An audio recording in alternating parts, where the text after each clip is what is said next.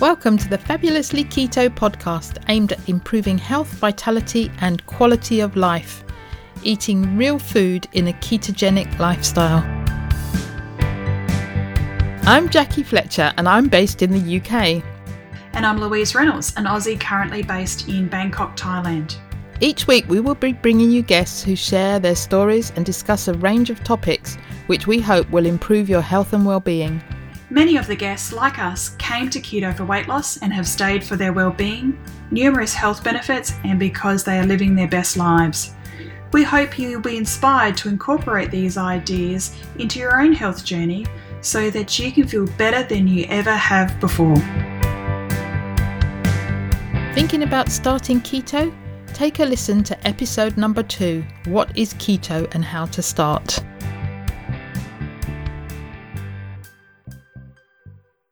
Welcome to episode 120 of the Fabulously Keto podcast. In this episode, the tables are turned and Graham Phillips is interviewing Louise and I.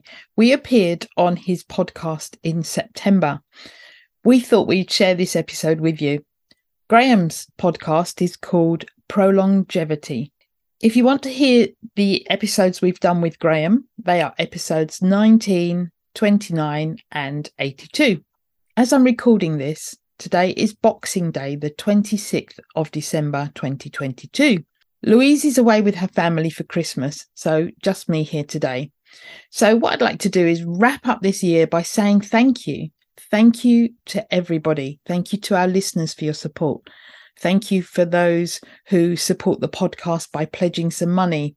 And thank you for those of you who are part of our Facebook group. For all of you listeners, pledgers and Facebook group, we wouldn't be here without you. So thank you very much.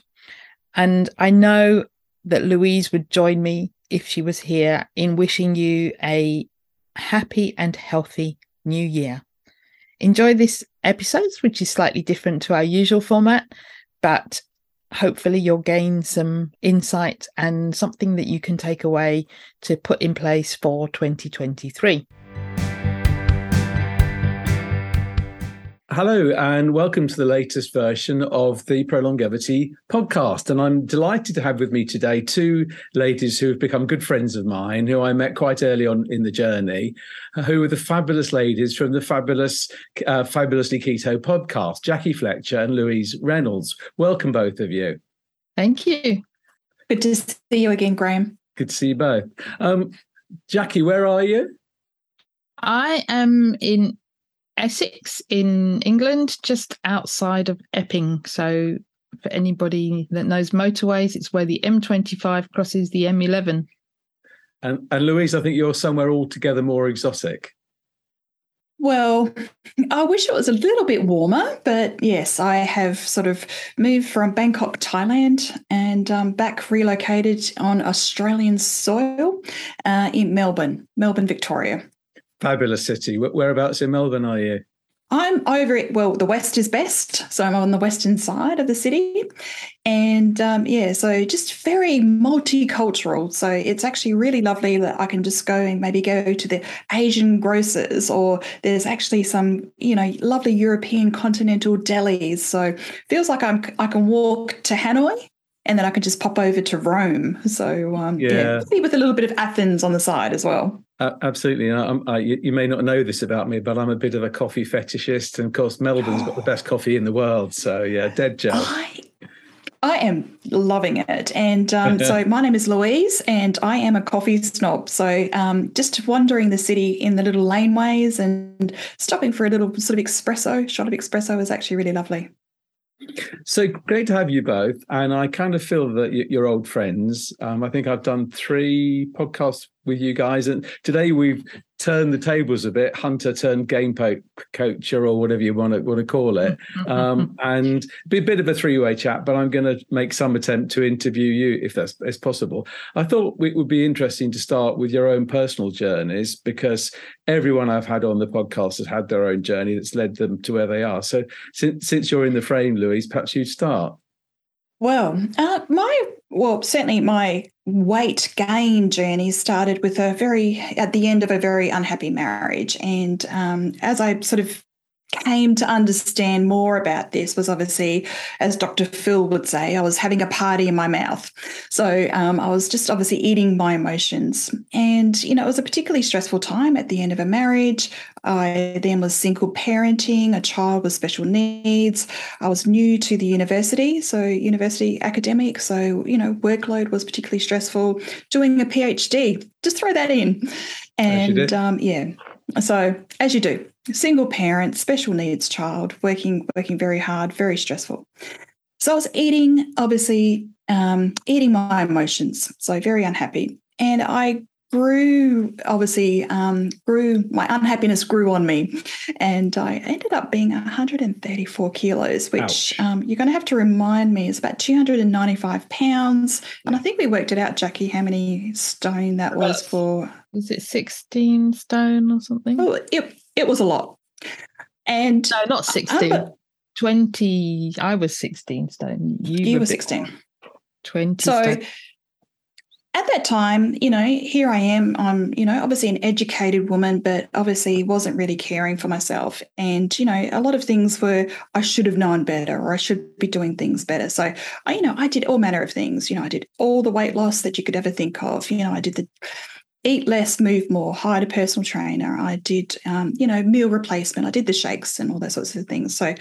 So calorie restrict, lose weight, but obviously put it back on. I had a student who came to me and said, amazingly, she'd lost some weight. And it's just like, well, what did you do? And she said she had some weight loss surgery. And I said, tell me more. What is this thing? So I went to the literature and I found obviously what the literature was for various, lap band, bypass and vertical sleeve. And so I ended up sort of interviewing in inverted commas, with the literature. So all highlighted and marked up. And I said to them, tell me a bit more about this. What are the risks? What are your personal sort of concerns with this? And I ended up having a vertical sleeve gastrectomy. And that was in 2012. And that got me to a certain point. So by that time, I was 134 kilos, and that got me down to just in the 90 kilos. So yeah, a considerable weight loss, but it wasn't.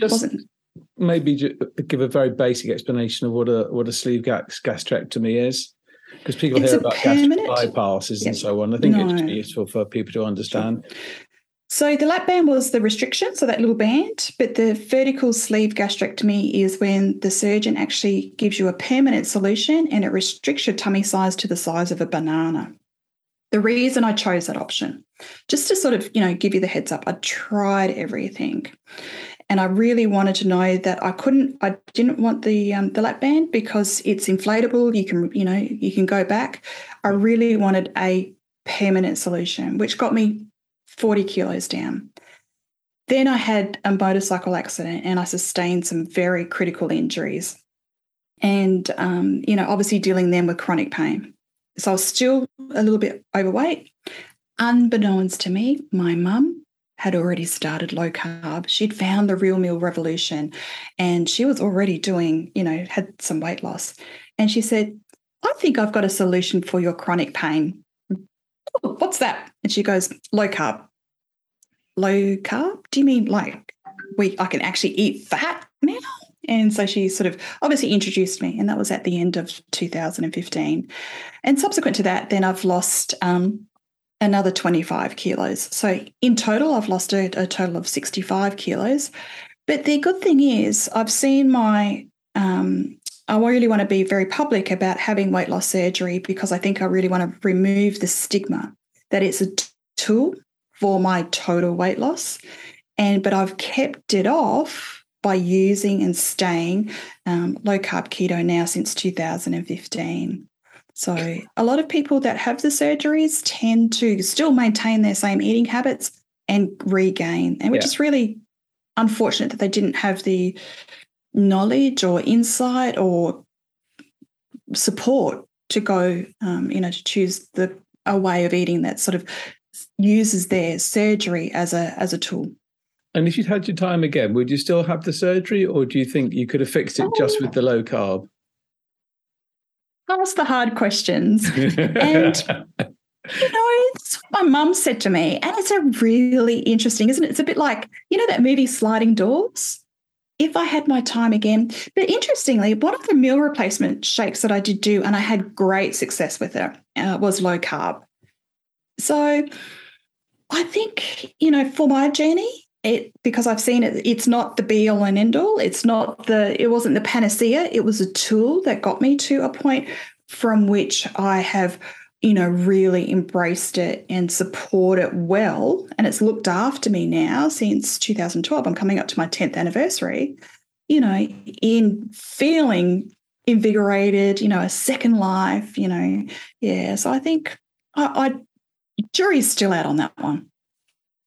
You look fabulous today. So it's obviously all worked. And what do you do for work?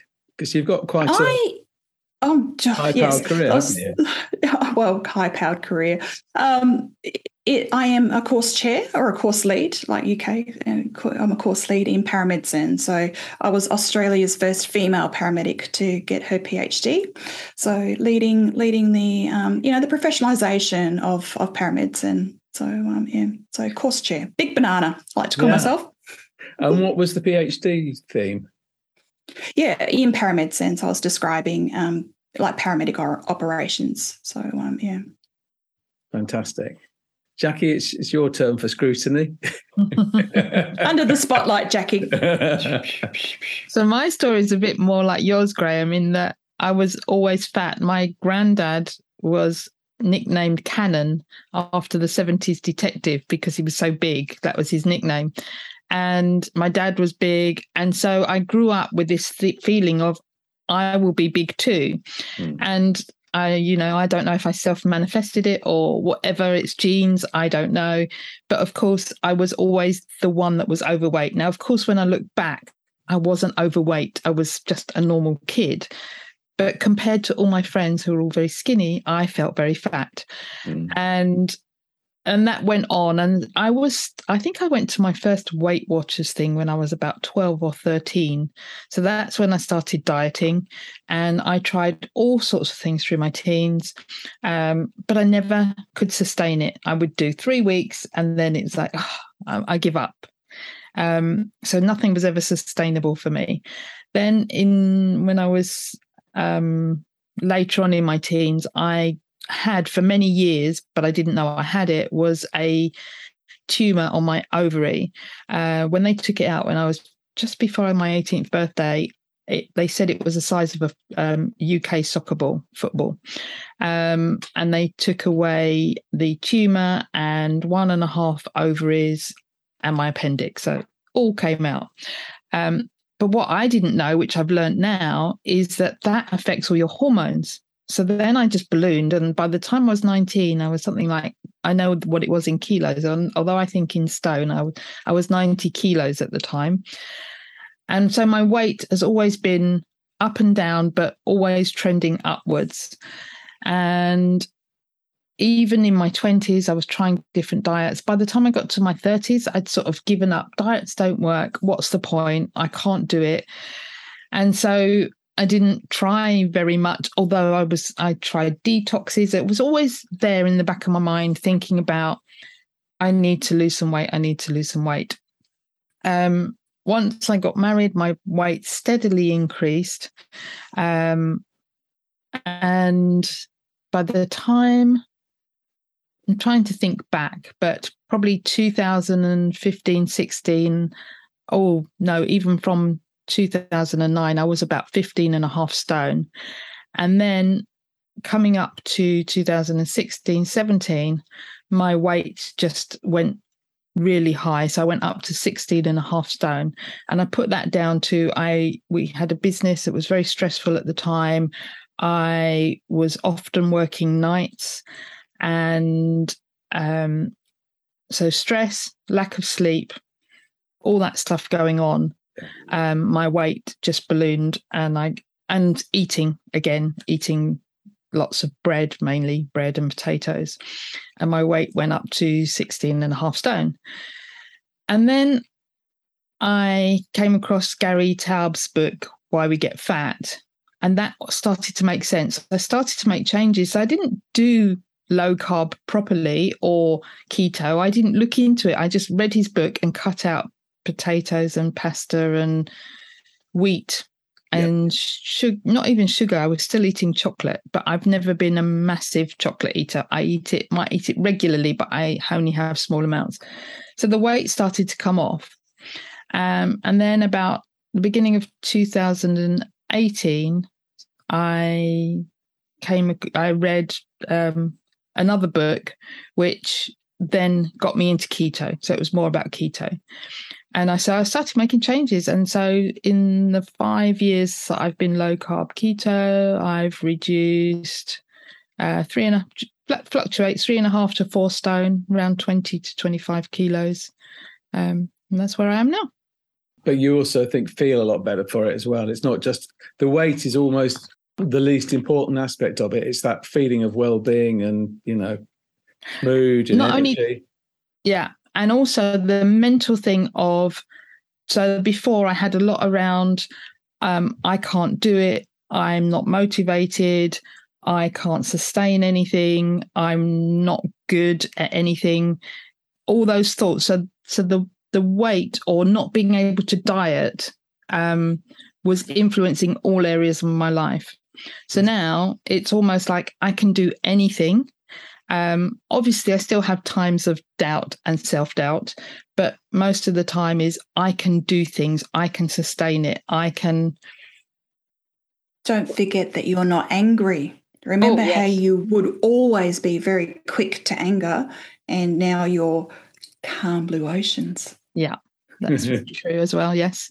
So I used to scream around at the kids, and now I don't. My migraines have lessened. Gallbladder, I still occasionally have minor gallbladder attacks, but nowhere near, not in 8 hours of pain as I used to be, things like that. So lots of different changes. Yeah. Because I think because we all focus on the weight, myself included, because that's what you can see, but it's what you can feel, isn't it? That really is the transformation. Because I think, go on, Louise. Yeah, but like we say, you come for the weight loss, but you stay for everything else. And, the thing about, inherently, obviously, low carb keto is a low inflammatory, and you think about all those things and systems which are affected by inflammation. And, certainly for me, having a chronic pain disorder from, all the injuries and the trauma that I had, I've got such a, frontal reason not to be going back. So I think sure, I've lost the extra weight, so it's really impressive to say, I've lost a small person 65 kilos. But for me, every day being able to move and to exercise and to strength train, particularly being perimenopausal, I need to retain all my lean body mass for my bone strength and bone density.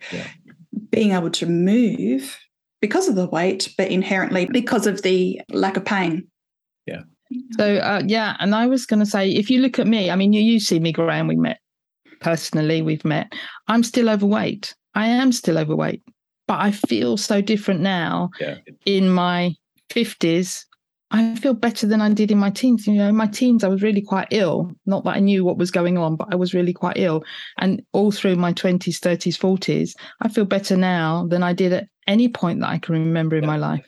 And I can, move easily. I talk about often back in 2017, if I was to kneel down on the ground, I couldn't get up. Mm. And I would have to lean on furniture and heave myself up, whereas now I can sit down and get up. And you told us about putting your hands on your head and sitting down and getting up. I could do that. It's not elegant. I can't squat down and sit, but I can get down onto my knees, onto my butt, back up and back up again without my hands. Predictor of your future longevity. And it was amazing because I know after your interview, like Jackie and I were sort of, we were on Zoom and we were trying this out, and it wasn't pretty, but oh my gosh, it's hard. It's hard to sort of, coordinate everything. So, It is, because it's lower strength, it's upper body strength, it's coordination, it's everything. Yeah. Brilliant. So you two guys are not obvious bedfellows. What brought you together? Well, I think Jackie tells the story that I was actually on a podcast, Keto Woman. So Daisy Brackenhall was a good friend through some keto circles, and she had her Keto Woman podcast. And Jackie heard an episode, and where I was living and working in the UK, I was teaching at a local Essex university, and Jackie goes, "Oh, I might go and reach out to her." And as it was, I was in Australia. I think it was Christmas time, so I was back home. And so we got to catch up in downtown sunny Chelmsford. And so that's how the relationship started. And how long ago was that? The beginning of 2019. 2019. Mm. Yeah. So, amazing. And it was really good. It was really good to have, I think, for me, so obviously, I was living and working there, but like having a keto friend, just to have close by, and it was really, really good. And I think for Jackie, you were bouncing ideas off at the little cafe just off the high street, and you'd already done a lot of content development. You had done your YouTube. And I remember sitting there in the cafe and saying, "Jackie, you need to start a podcast." And it's just like, and I felt like I was going, "Jackie, you need to get out there, and you need to be spreading the message," because you had all these ideas and you'd already created the content. And it's like, right, Jackie, the best thing you can do is start your own podcast. So, but you'd already thought of it anyway. So I had thought of it, but you pushed me. I was the firm hand pushing you along. Yeah. But actually, we became closer when you left Chelmsford, because when she was in Chelmsford, she was always off. I'm off to Amsterdam. I'm off to Poland. I'm off to Norway. She was always traveling all over Europe. Never home. And so I didn't see her much when she was in Chelmsford, but we got much closer when she actually left. So yeah, I call it I was having my developmentally delayed backpacking gap year abroad. Sounds like a plan. Yeah. So then then I was in Bangkok, Thailand, because my partner he's in the military, so he got posted to Bangkok. So I really, Jackie's been such a great friend, always on the end of a Zoom call, drying my eyes and telling me it'll be okay. It looks okay. Certainly looks okay. It's good. So tell us about the podcast then, Jackie, because how did that arise, and how did the two of you end up working together on it? So what happened was I'd been thinking about doing a podcast for quite a while, but I'm a great thinker and not a great doer. But it was that imposter syndrome of, I don't think I can do this. And Daisy from the Keto Woman, I was thinking, can I do this? Can I encroach on her space and things like that? So anyway, I spoke to Louise and she said, "Oh, yes. And so I reached out to Daisy and she said, "Yes, go for it." So I was starting to do it, and I'd started to do some interviews, and I was working towards that. And then I would listen to another podcast, and they were up to their 100th episode. Yeah. And it was two of them. And I said to Louise, thinking that she'll say no because she's a busy lady, I said, "Do you want to join me on the podcast?" Because she'd been helping me in the background. She'd been helping me do things. So, "Do you want to join me?" And to my surprise, she said yes. So then we had to wait because she had a lot of marking to do and all sorts of things. So the launch moved from something like May of 2020 to October 2000. October. Mm. Yeah, and I think I was a fairly early guest at that point, wasn't I? You were not. Your first one was 19. Yeah. And talking about 100, you're not far off 100 now, are you? Is it 80, high 80s now? We're releasing. So at the time of the recording now, we're releasing episode 99. So next week is 100. So what are you doing to celebrate another 100? We have a special guest. Excellent. Look forward to that. Really look forward to it. Well, we've actually got two special guests. We've got our 100th episode and we're coming up to our 2nd year anniversary. So, yeah, so I think, two milestones of, being able to, Jackie does, I have to give Jackie all the credit because I'm just the plucky comic relief sidekick. And so Jackie does all of the production, writes all the social media, does all that content creation. So, she's a very busy woman. You get the guests in, I just turn up and crack a few jokes and just, yeah. You're just a complete freeloader, in other words. I'm just the plucky sidekick. She's also the brains as well. Oh, Jackie, you give me too much credit. You do all the hard slog. That's for sure. But the conceptualization, the operationalization, the production, the content creation. I just was that firm hand in your back, that tick in your side. Everyone needs, yeah. I got the most, Debbie, my PA, and I always introduce her and say, behind every successful man is a totally astonished woman. Meet my totally astonished woman, So I completely get that. So, Jackie, when you're not podcasting, what's the rest of your life like these days? Quite often still busy with trying to do stuff around the podcast. So it does take a long time. Yeah. Plus I'm coaching as well. So getting all that stuff in place takes time. I do Taekwondo. So I am going for my black belt in November. So We'll see how that works. And I've recently, since last October, taken up open water swimming. So I do swimming, and so we swim locally at a lake, but we sometimes go off to other places. So last weekend we were off at Canary Wharf swimming in the dock there. What else do I do? I spend time with my mum. My mum's on her own. My dad died in 2009. So most afternoons you'll find us playing cards, something like that. That's it, really. And studying. I'm always studying. So I'm currently doing a primal fitness course. And then I've got another one planned, a sports nutrition course that I've got planned in my head. So a lot of studying as well. Brilliant. And don't forget that she's a wife and a mother of twin adult sons. So, there's just that other stuff that's just, by the by. Just fit in somehow, yeah. Yeah, anyway, just don't worry about the boys. They're off doing their own thing. How are your kids? Cooking, so I'm not a great housewife. I'm not a great housewife. Of course, I'm hoping people will use this as a platform and go back to the podcast, because everything that we've covered is obviously done in greater detail in the podcast. But one thing that I particularly wanted to, you call yourselves Fabulously Keto.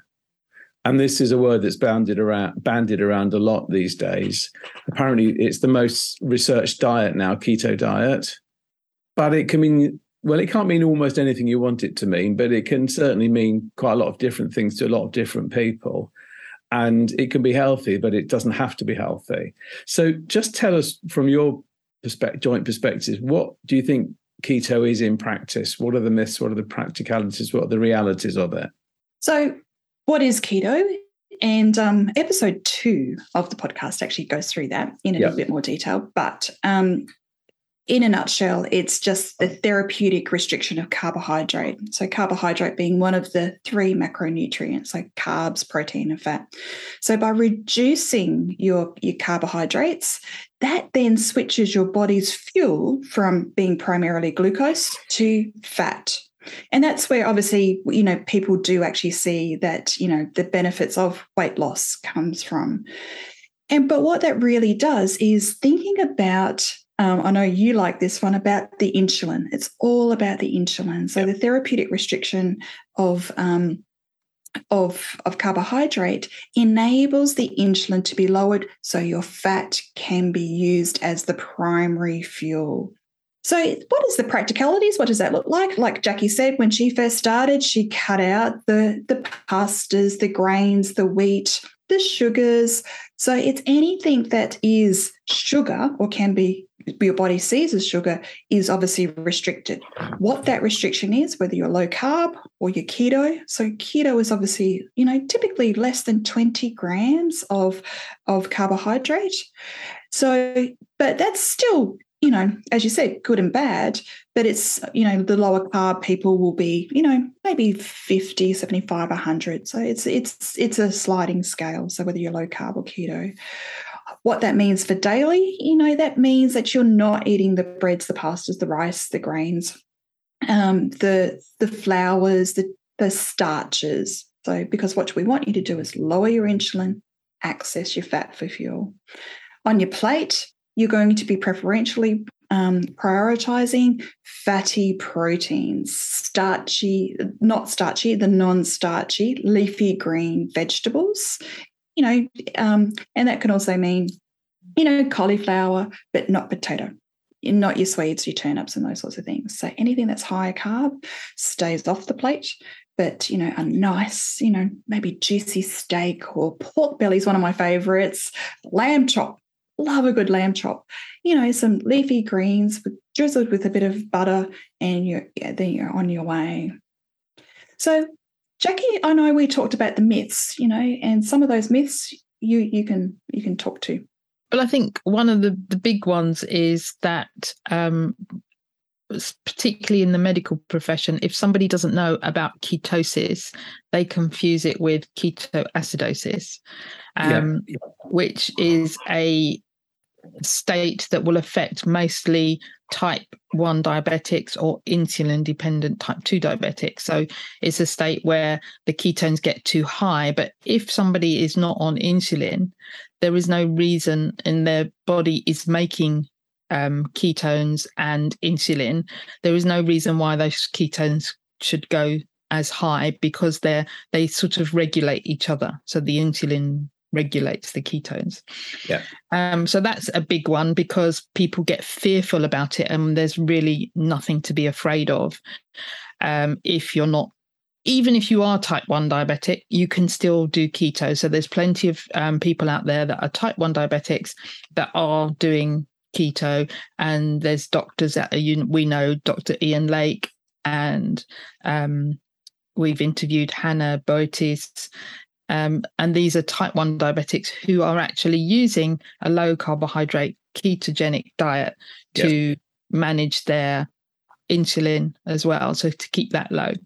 And the other one is, which I think you alluded to before, Graham, is that there is a good way of being in ketosis and there's not a good way of being in ketosis. And I think both Louise and I advocate real food. It's about real food and not eating to your macros. So you could eat things out of a packet, lots of processed foods, and you could still be keto. You could go to McDonald's every day and have the burger patties. But for me, I would rather make my own patties and have real meat that I know what the meat is in it. And so I think, and who knows what else is in those burger patties? I don't know. So if I was desperate and out and starving, which is highly unlikely, then, I might be tempted to have a burger patty from McDonald's, but, that it doesn't sit well with me. So there's ways of doing it. There's a lot of people they'll show me their keto foods. Look at this. And it's, but what's in it? And all those, it's still processed foods. So I personally stay away from processed foods. And then the other one is about exogenous ketones. So thinking that you can lose weight by just taking some exogenous, meaning you drink it or eat it, the ketones from outside your body, and it will have the same effect. But the actual miracle that is happening, it's not a miracle because it's our body and that's what it does, is that our body is changing the state of what it's burning, the substrate of what it's burning, so what it's tapping into. And so we want it to tap in to the fat on our body that has been there for, in my case, 50 years, Same. to then burn the ketones that I'm going to drink. So it's not just about the ketones, it's about the process that your body goes through in order to use up the glycogen and then start burning the fat. I agree. That's why I always sort of tend to talk about not just a keto diet, but a well-formulated keto diet. Yeah. Because you could eat seed oils all day and that would be keto. Yeah. But it certainly wouldn't be healthy. No. Devoid of micronutrients, poison your mitochondria, damage your cell membrane. So I guess this is my concern now, is that as there's more and more demand for keto, the food industry will just use that as another, just like Diet Coke, right? Yeah, exactly. If Diet Coke was going to solve diabetes, it's had 20 years to do it. I can't see much improvement. Is that the food industry will just hijack the latest thing with, like they've done with veganism. They'll see the next opportunity to be keto and create a ultra processed, unhealthy food devoid of micronutrients that is technically keto. And I think we have to be, as a movement, very aware of all of that. Yeah. I see there's already lots of products out there. Yeah. And I see them, and sometimes I will look on the back. I've got one on my desk now, and I look on the back, and it's not bad, but it's been on my desk for a year now. And it's still there. I've still got some other. I have tried the others, but it's not something that I would go to easily, because to me it's still got a lot of products in, and it's still ingredients, and it's still processed. So I probably should just throw it away. And I think the other big point for me is that we kind of obsess about the macros, the proteins, the fats, and the carbs, and that's a gross oversimplification. Because true nutrition, doesn't come from calories. True nutrition comes from micronutrients.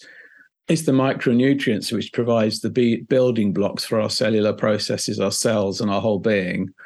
And it's very tempting to just fall into this easy trap of just playing with the macronutrients and ignoring the micronutrients. And then that way you can have, you can satisfy a theoretical situation, but you're actually having a completely nutritionally deficient diet, and you'll be no healthier and arguably even less healthy.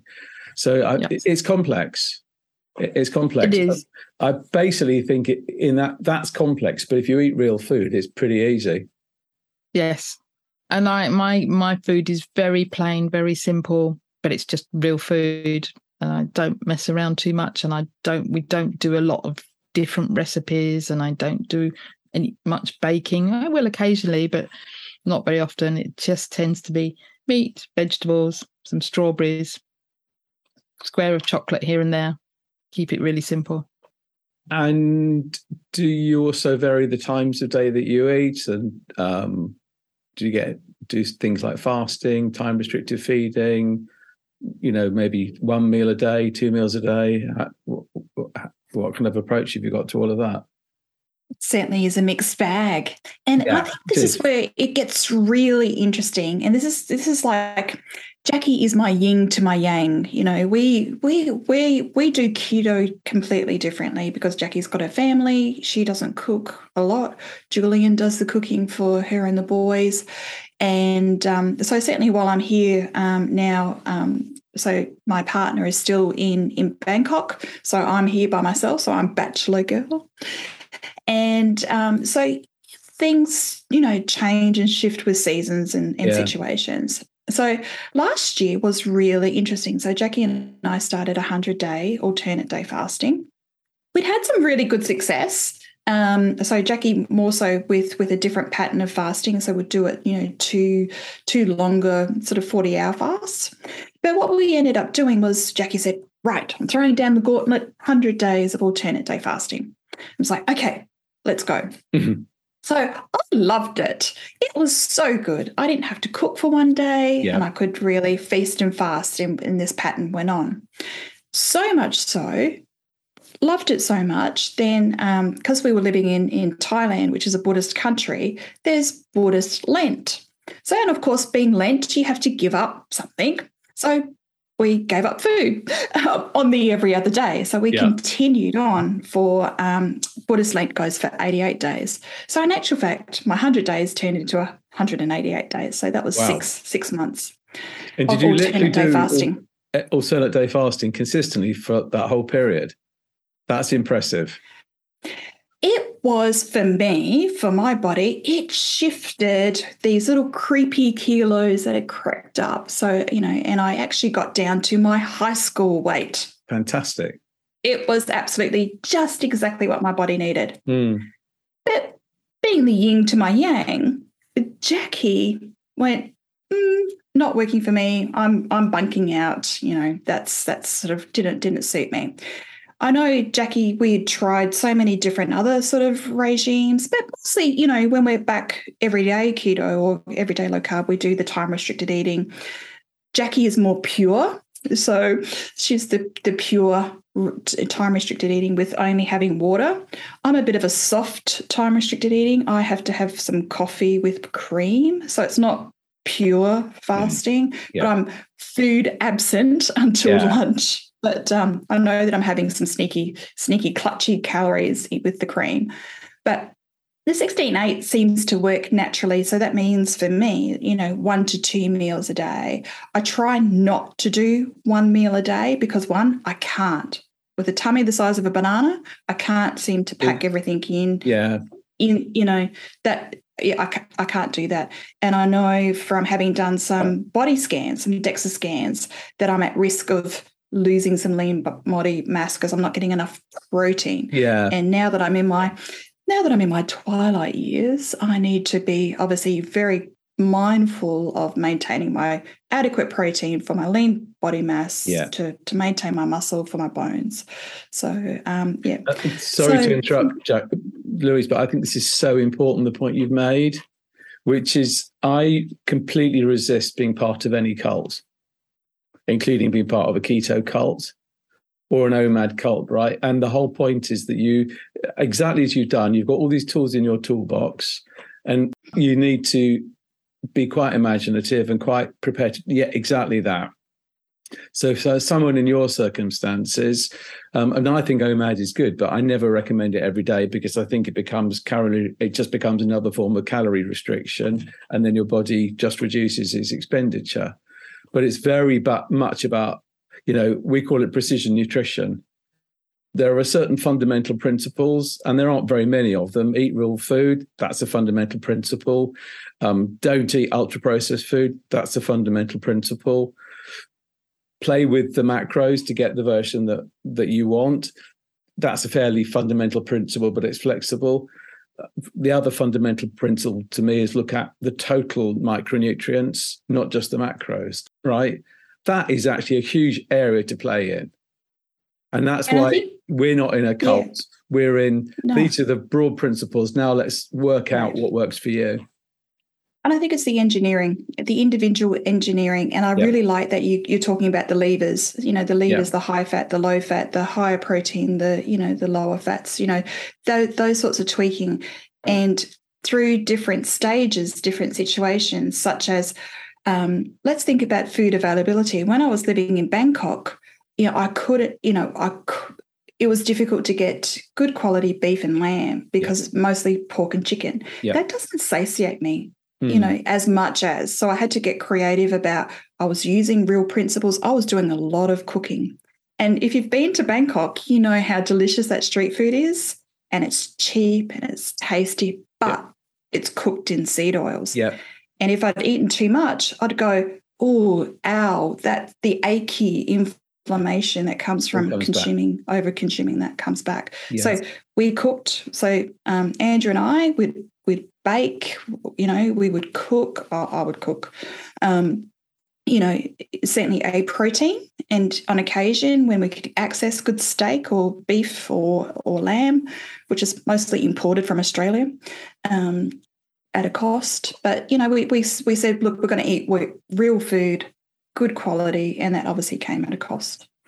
Yeah. So alternate day fasting works really well for you, Louise, but 1 meal a day doesn't, right? And But I was eating two. I had a quite a narrow window, but I ate 2 meals. yeah. So that's right for you. And Jackie, what's your version then? Because So you didn't get on with the alternate day fasting. No, I was really miserable, and Miserable. I did it for about 9 weeks, and I didn't. I think the more important thing, Louise, is I didn't feel very well. I didn't feel good, and so I stopped. And my general day to day is usually around 17 hours fasting. So I will tend to finish eating by 7:30 in the evening, and then I'll go through to lunchtime, which could be 1, 2, whatever time it is. I'm not hard and fast about that. So if at 11 o'clock I feel really, really hungry, I might go and make myself some scrambled eggs. But for the most part, I would say most days I'm 17 hours. When I go open water swimming on the weekend, we have breakfast. So I'll eat earlier, but then I probably won't have lunch and I'll go through till supper time, or I might have what I call like an antipasto plate mid-afternoon, which will be some salamis and cheeses and things just to get me through to supper. I haven't fasted very much any longer fasts for quite a few months, maybe since the end of last year. But we've just done an episode, which is coming out this week, on levers. And we were talking about, because I put on some weight while I was on holiday, and I've gone over I have a 7-pound leeway that I allow myself to be in, and I'd gone over it and I haven't been able to get back. So it's like, what am I going to change to get back to where I was? And I know it's not all about the weight, but what I don't want to do is to creep back, creeping upwards. Yeah. So I am currently 62 hours into a long fast. Oh, well done you. Yeah. So I'm going to see how it goes. I definitely want to get to this afternoon, but might go further. So we'll see how it goes. And then what I might consider bringing back is the 2 40-hour fasts a week, or maybe 2 40 hours and a protein-sparing modified fast day. I'm just playing around with things. I tend to play with things. But one of the things we mentioned in last week's podcast is about being consistent. And we're together on this one, is I am not consistently consistent. I'm very inconsistent. So I'll do something and then I'll stop and then I'll do something else. So I flit around. Mind you, that's not a bad thing. If a combination of different approaches works for you, I'm all in favour of it. Except when she's consistently inconsistent, she's a bit like AF, right? So atrial fibrillation. But what we were wanting to do was to sort of smooth her out a little bit, to do one thing, to observe the scientific effect, just one lever, just for a period of time, and then could move to the next one. So we didn't want her to be, rapidly firing ectopic beats everywhere, which we know that she does, but the inconsistency was not getting the results. So I was trying to, Jackie, focus. Yeah. And then move to the next thing. No, that is true. You've got to give one thing time enough to, if you're pulling too many levers at once, you've got no idea what's working and what's not. Correct. It's very confusing. Correct. Yeah. So I'm kicking it off with this long fast, and then we'll see where we go next. Mm-hmm. Brilliant. So I described you both as media stars, and you wrote back to me saying we're nothing of the sort. So we'll just agree to disagree on that one and move on. But give us a flavour of who you've had on the podcast, because you say you're about to release number 100. I mean, I don't know how you do it. I've made the decision I do one a month. If I get invited as a guest, I'll do an extra. But my capacity to do that, run the 3 busy pharmacies and run ProLongevity, it's a full-time job in itself. So the speed at which you produce these is unbelievable. I don't know how you cope, to be honest. Yeah, it's I call it my hobby because, it's an expensive hobby because it's expensive in terms of financial terms and time terms. It's the time, isn't it? Yeah. So we just record them, but we often have got a long backlog waiting to go out, and we just release them once a week is about all I can cope with. I couldn't do any quicker than that.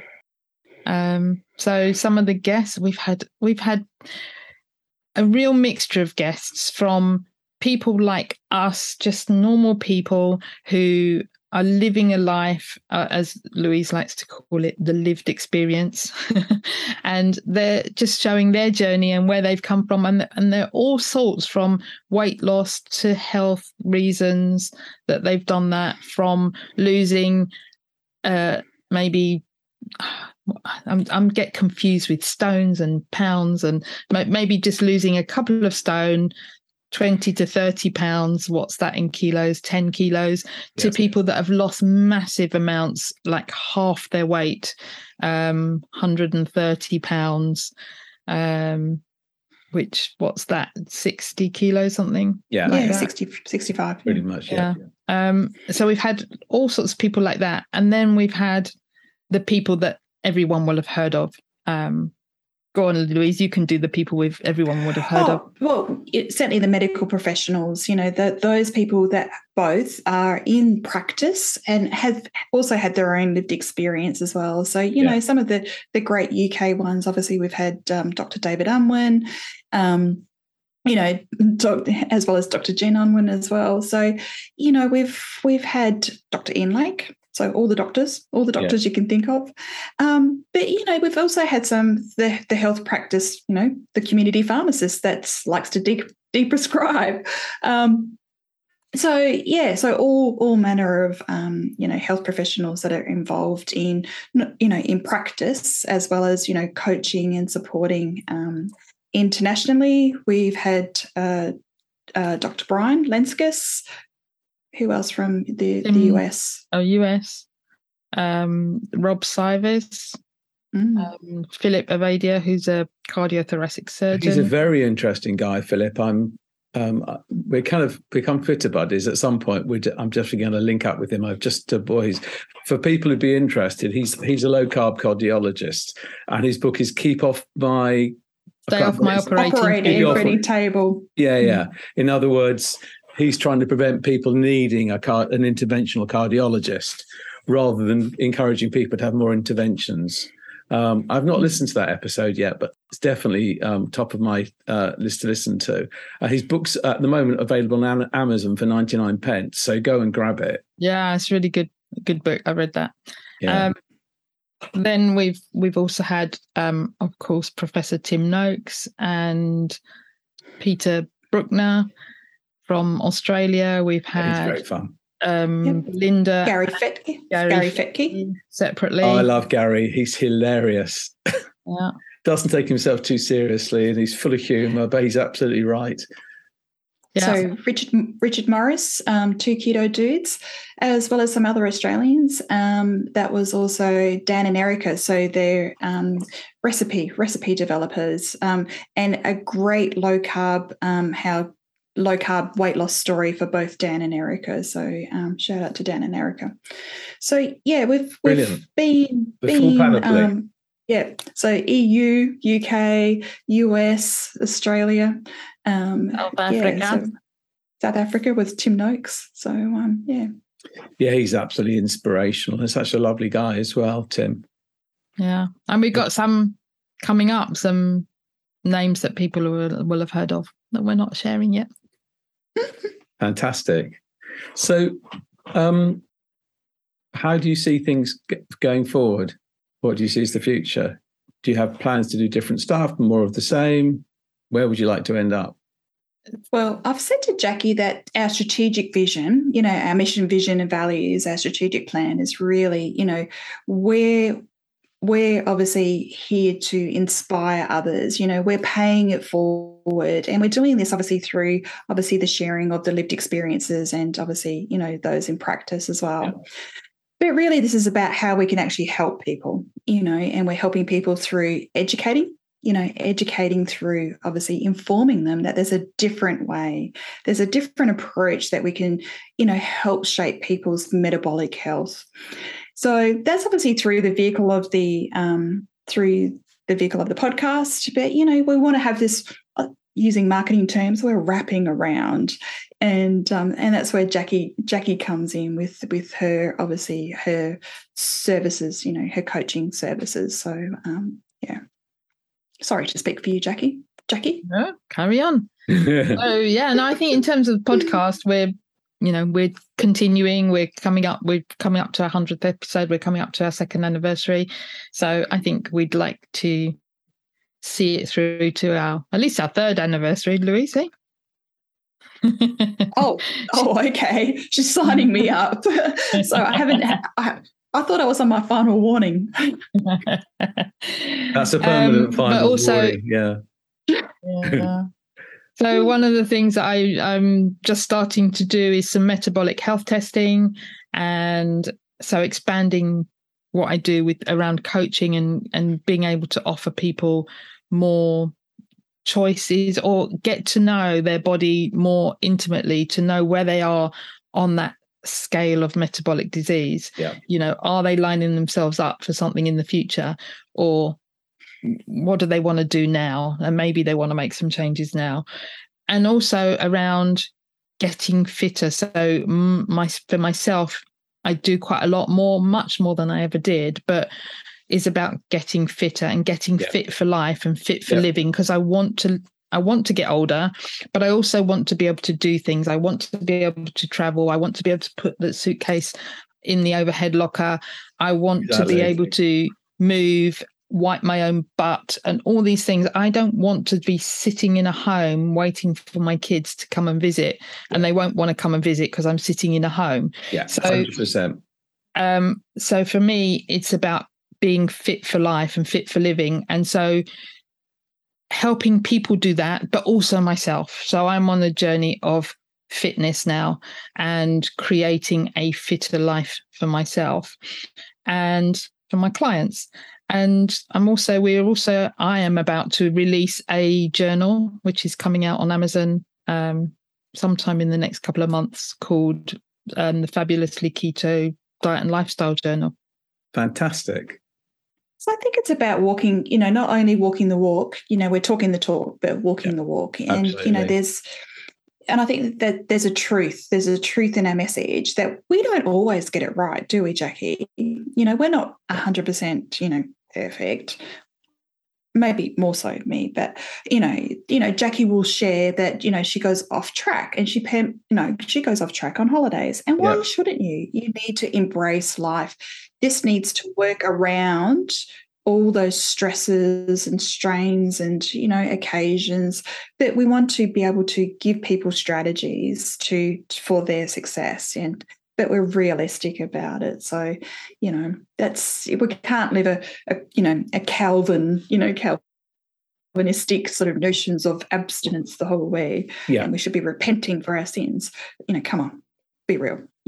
Jackie went on holiday, had a great time, and that's the thing that we need to be able to flex. Absolutely. And accommodate. But then pay it back when success. You get home. Absolutely. 100%. Absolutely. Yeah. I mean, you often hear bandied about the 80-20 rule. I'm probably more 90 to 95%. But when I go off track, 1, it's a set period of time. And 2, I have the date in the diary when I'm going to get back on plan. And I don't go massively off. I will eat lots of things that I don't normally, but I still keep up my intermittent fasting periods. I don't have breakfast, or I might only have breakfast once or twice. There's still other things in place that still limit that excess. Yeah. No, I think that's right. And I find now, but it's informed. Yeah, 100%. It's informed. And we've just come back from Spain. Yeah, we ate more than we generally do, and we had some carbs, which we generally don't. Not huge amounts, and we didn't eat 5 meals a day with 10 snacks in between. And now I'm back, and I'm back on it. And it's you can pay it back. So the risk is that you just drift, and it's stopping that drift, and then you end up back where you started. And it's that balance thing, isn't it? That was my caveat, is that you have to know yourself and know that you can get back to it. Because if you are a food addict, or you have a real problem like Louise sometimes does, then she's the abstainer and I'm the moderator, then you can't do that. Yeah. So you have to know yourself to know, absolutely, I can do that or I can't do that. But I know myself, and I know that I can go away. And in Spain, I will always have a paella. I might even have 2 in the time that I'm there. But I do know that the day after I get back is when I'm back on plan. Yeah. And the one thing that you said that I think is so important, and you put it so well, Jackie, is this is about being fit for life. And, it's not about really anything else. And that is so fundamental. And I think, sorry, Louise, go on. No. I mean, I just want to sort of reinforce that Jackie's my yin to my yang, and that's where knowing yourself, and that's exactly two things that, she's the moderator, I'm the abstainer. So I know that I need the accountability to be able to build in those limits and to put those hard stops of things such as, coming back from holiday. But I think, where you're alluding to being fit for life is about what's your vision. Go back to your why. What is the why? So Jackie used to say she wanted to live to 107 so she could, be the grandmother. Yeah. But a very fit and active grandmother running after her boys, grandchildren. So it gets back to that motivation, that goal, that purpose, and that needs to be everything supporting that, knowing yourself, where your limits are, where your accountabilities, where your stops are, and and definitely find your tribe. I think that's the thing. You got to surround yourself with your tribe. So you're not doing this solo. Brilliant. I think. Go on. Sorry, Jackie. I was going to say that where we are in our lives, so where we are, we're all of a similar age, give or take 10 years. People don't often think ahead to what their life will be like in 20 or 30 years' time. And you tend to think that you're going to carry on as you are and be able to do all the things that you can do now in that later in life. Yeah. And we forget that if you do not look after your body now, you won't be able to do the things then that you can do now. So you really have to start setting up things for your life now, because you look around at the older people in their 70s and 80s, more 80s and 90s, and they do not have a great quality of life. Yep. And I don't know about you, Graham, because you probably see it more than us in a pharmacy setting, but it seems like we're getting sicker sooner. Everybody's getting sicker sooner. Yeah. There's overwhelming evidence of that. And we're also dying younger now as well. Yeah. So that quality of life is deteriorating much quicker now, much earlier. So I know people in their 30s and 40s that have diabetes. That was unheard of 40 years ago. Yep. It would have been your 60s and 70s you got diabetes. Might have been normal, but now normal. We're seeing diabetes now in kids, for God's sake. Yeah. Yeah. So I think you really have to be strategic, as Louise says, and think about your time ahead, because it's not going to be the same as it is now. And even we are taking care of ourselves now, we are still going to find ourselves weaker and less able to do things. But that's the time when you should be living, not because hopefully you won't be working at that time and you should be able to do things. But if not doing things is sitting at home on your own, waiting for someone to visit, that's not a life. Not a life. I completely agree. Yeah. No, I spend a lot of time thinking about that. And there's as you probably know, I'm a big fan of Peter Attia, not everything, but he's got this fantastic YouTube about reverse engineering, wanting to live to 100. So he works out, if I want to be fit and functional at 100, where do I need to be at each decade? And where should I be now? What do I need to do? And you might not follow it absolutely, but the principles are great. So listen, guys, this has been fantastic. I've really enjoyed sort of turning the tables. Is there anything that we haven't discussed that you'd like to raise? No, I think we've done a good overview of everything. Louise? No, we've done everything. Yeah. I'm sure that we could, me, I can talk underwater. Yeah, same. Yeah. Brilliant. Well, obviously, good luck with the podcast number 99 and 100. Thank you. And we will link, obviously, to the podcasts and to your socials. Is there anything else that we should cover? Oh, I think we just need another invitation back, Graham. So because, there's a very long list, because I know for me, I'd love to know menopause. This is horrible. Yeah. How can we link certainly female hormones and diet? That would be my top number one. Please invite me back and we can have a talk about that. Sure. Love to. All right, listen, great to see you both. As I say, I almost feel like we're old friends by this stage. And we will keep in touch and let you know when everything's being released. Excellent. Thank you. Thank you for having us. Pleasure. Absolutely. I've loved it.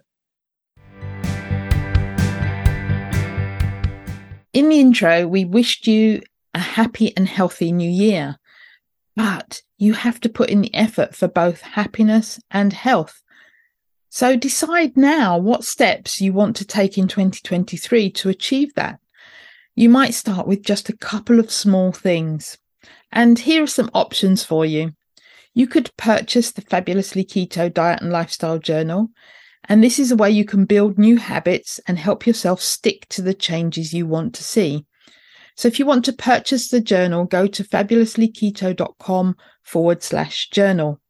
If you want more support, direction, inspiration, accountability and education, then my New Year, New Body, New You program is starting on the 3rd of February. And for more details, you can go to fabulouslyketo.com/new-year. And if you just want to see the show notes for this episode, then go to fabulouslyketo.com/podcast/120.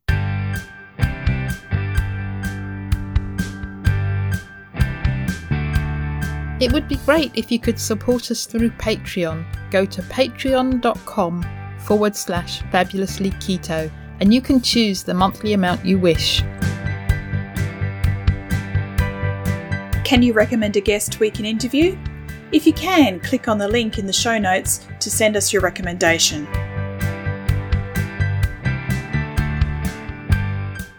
Would you like to join our Facebook group? Search for Fabulously Keto on Facebook. Our Facebook page is called Fabulously Keto and you can follow us there. Or you can follow us on Twitter. Our handle is Fabulously Keto. Or follow us on Instagram, Fabulously Keto1. Did you enjoy the show? Let us know you listened by tagging us in your Insta story or Instagram post using the handle Fabulously Keto1 and the hashtag TFKP. All the links are on the website and in the show notes. If you haven't subscribed to the podcast, click the subscribe button. Reviews help us to be found and reach new listeners. Please leave a review of our show on your preferred podcast listening platform. We appreciate you taking the time and read them all. Disclaimer. The information in this podcast is for informational and educational purposes only. Nothing in this podcast can be taken as advice. Whether our guests are doctors, healthcare professionals or not, they're only sharing their own opinions and stories, and this does not constitute a doctor-patient relationship. It's always best to seek professional medical advice should you wish to make any changes to your current medication or treatments. Also speak to your own doctor if you have any concerns about your health or you wish to make lifestyle changes, especially if you're taking medication.